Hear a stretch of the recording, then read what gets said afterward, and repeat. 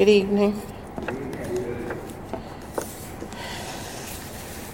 Pray with me if you would. Father, this is in the precious name of Jesus that we pause to say thanks for this time and opportunity to lift your word to your people, that we might grow in grace together, receiving all that you have in store for us. We wait with expectation, God, for you to show yourself strong. In the name of Jesus, we pray and ask it all. Amen. If I were going to tag a topic to this message, it would be hopefully we're in this together. Hopefully. As we think about the holiday season, we recognize that Advent is a time of preparation in most Christian communities. There's this intentionality as we prepare our hearts for the coming of Christ and welcome his presence into our lives. During a time of Christmas shopping, holiday parties, and family gatherings, it can be hard to find time to prepare properly for this faith-filled season and wait on Christ. And so I invite our community of believers to press pause and put the presents on hold, the presents with a T, on hold, and welcome the presence of God into our lives during this season.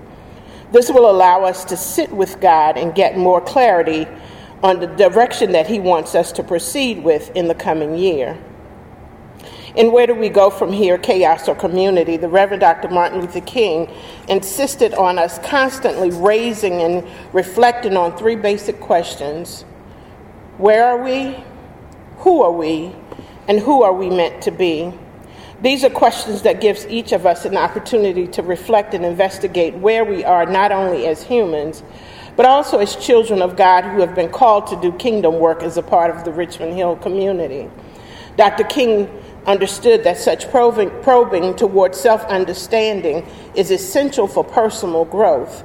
It is also critical as a community that we are in constant pursuit of what the Lord is requiring of us as the Richmond Hill community. We have had some chaotic experiences challenge us over the course of the last 20 months, and the Lord has remained faithful in every step that we've taken. But please be aware we cannot get comfortable or complacent right now because there is still much work to be done. Just as Dr. King continued to teach, learn, encourage, and urge us, he also reminded everyone that not only of the powerful obstacles in our histories, our institutions, and our hearts, he also called this nation's attention to the amazing hope restored by Thomas Paine's quote, who said, and I quote, "We have the power to begin the world over again." Richmond Hill family, I want us to be a part of that new beginning, where we are co-creators of a beloved community which Scripture is repeatedly calling us to. We want to continue to make space for community building and conversations so the healing of our region can be made manifest. I would love for us to be the place where people can come for an infilling of the Holy Spirit with his joy and peace. As we continue to wade through the uncertainty of political contention in our country, the resurgence of rising of now multiple COVID variants, I encourage you to be reminded of who you are and whose you are in this time of ambiguity. Isaiah 42:6 assures us that I chose you to bring justice, and I'm here at your side. I selected and sent you to bring light and my promise of hope to the nations. As we continue in this season of Advent, I pray as Paul prayed, that the God of hope will fill you with all joy and peace as you trust him to be who he promised to be. I pray you will continue to choose community and pray against the chaos that is swirling around us. Even when we have difficult conversations, I want to encourage our Richmond Hill community to love and look out for one another. When we look at this Romans passage of Scripture, we look at Paul's instruction in the opening verses of this chapter. He says in the New Living Translation, even if we believe that it makes no difference to the Lord whether we do these things, still we cannot just go ahead and do them to please ourselves, for we must bear the burden of being considerate of the doubts and fears of others, of those who feel these things are wrong. Let's please the other fellow, not ourselves, and do what is good for him, and thus build him up in the Lord.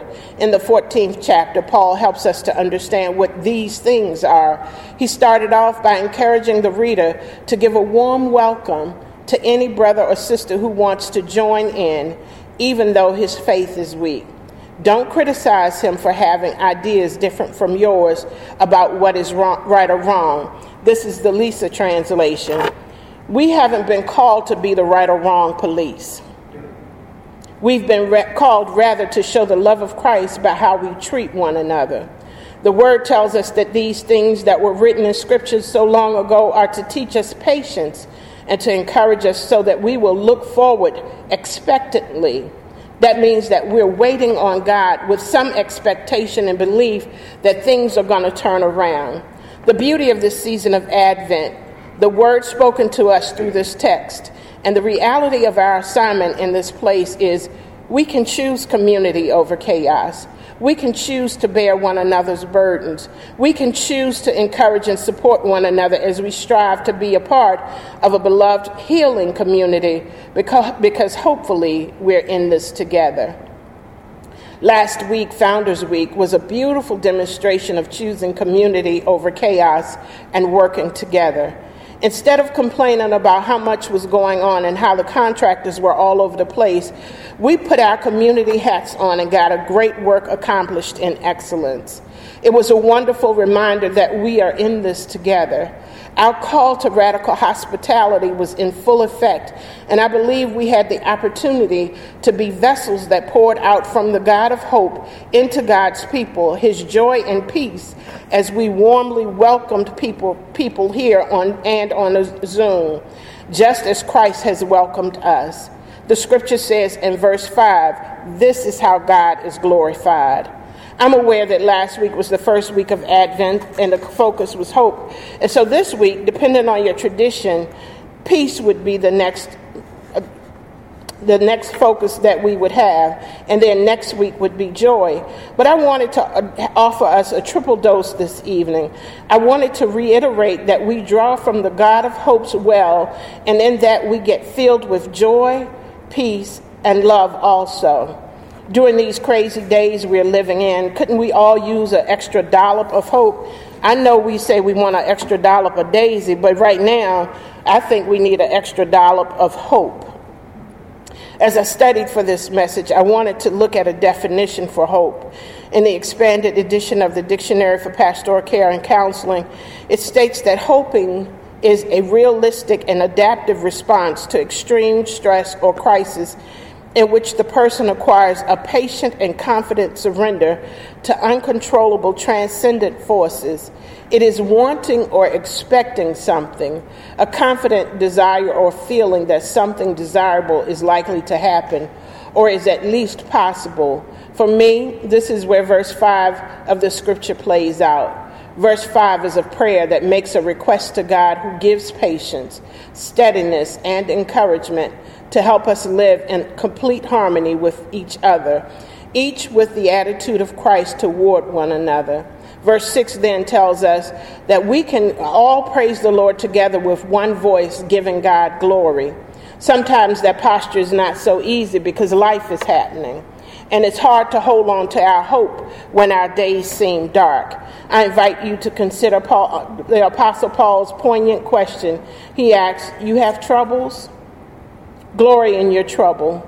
We glory in tribulation because tribulation works patience, and patience works experience, and experience works hope, and hope makes us not ashamed. Our connection to God causes us to trust him as we hold on in expectancy, even though it looks like God has gone on a sabbatical. We must have the fortitude to keep on hoping and praying when there is no visible sign on the horizon, that as we're waiting for an answer in the affirmative. There's a promise from the prophet Isaiah in chapter 40, verse 31. He encourages us by saying, they that wait upon the Lord shall renew their strength.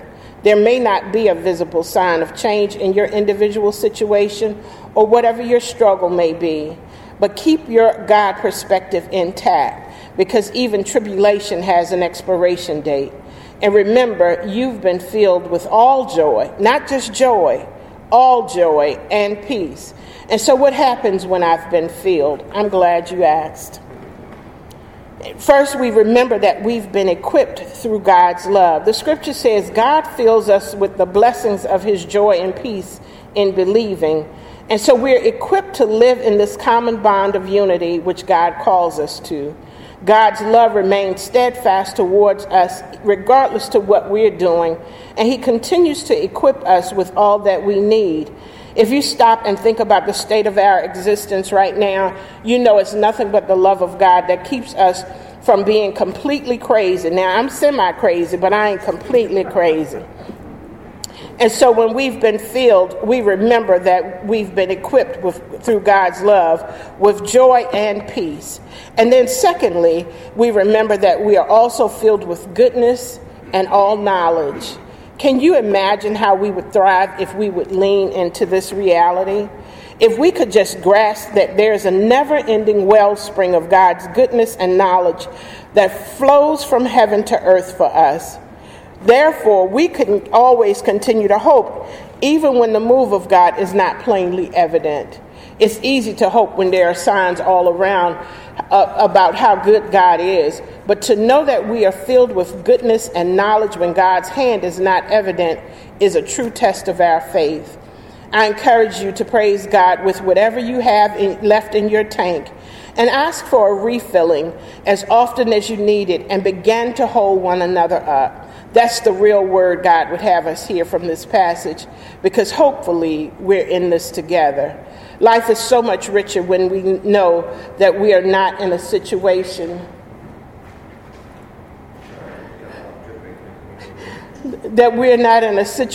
by ourselves. I close with this. There's a story told of the Miracle Bridge in Chicken Soup for the Soul, number 3. It says that in 1883, a creative engineer, John Roebling, was inspired to build the Brooklyn Bridge. Experts told him to forget it. He convinced his son Washington, an up-and-coming engineer, to come alongside him to build the bridge. They hired a crew and began to build their dream bridge.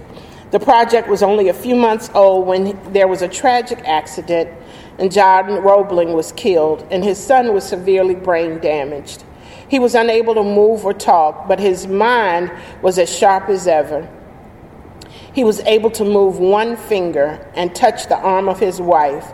From that point on, they learned how to communicate. And for the next 13 years, he tapped out instructions to the bridge builders, who then completed the spectacular bridge. He took that one finger and was able to tell his wife, and now we get to enjoy the Brooklyn Bridge. I know how beautiful it is. I was there in September. Our ability to communicate is one of our greatest assets. Having someone to share our dreams with will always give us hope. So let's remember we're in this together. My prayer this evening is that we become just what God needs in the earth realm to keep hope, healing, and the possibility of peace alive. I pray God's lavish love over each of you and invite you to join me in trusting him to give us everything we need. A true connection is found in our hope, our joy, and our peace. My real life experience with hope came from my ancestors, particularly my mom and my grandmothers. They kept on hoping with no visible sign of change on the horizon. That's why when they were filled with joy and peace, they could sing, "Because he lives, I can face tomorrow." That was real hope. I thank God I had a praying family, because now that I'm 59 years old, when I look at what God has done in my life, I know that I'm here for the most part because of the prayers that went up to God for me from my ancestors. I remind you, we've been filled by the God of hope. Keep on praying, keep on believing, keep on trusting. Even in the midst of your mess, God does hear and answer prayer. And in the age of your mess, he'll take your mess and make a message out of your life. Just when you want to give up, reflect and allow your soul to be filled with joy and peace. so that you can trust God to fill you to the overflow with hope in Him through the Holy Spirit's power within you. But I believe we're in this together. Amen.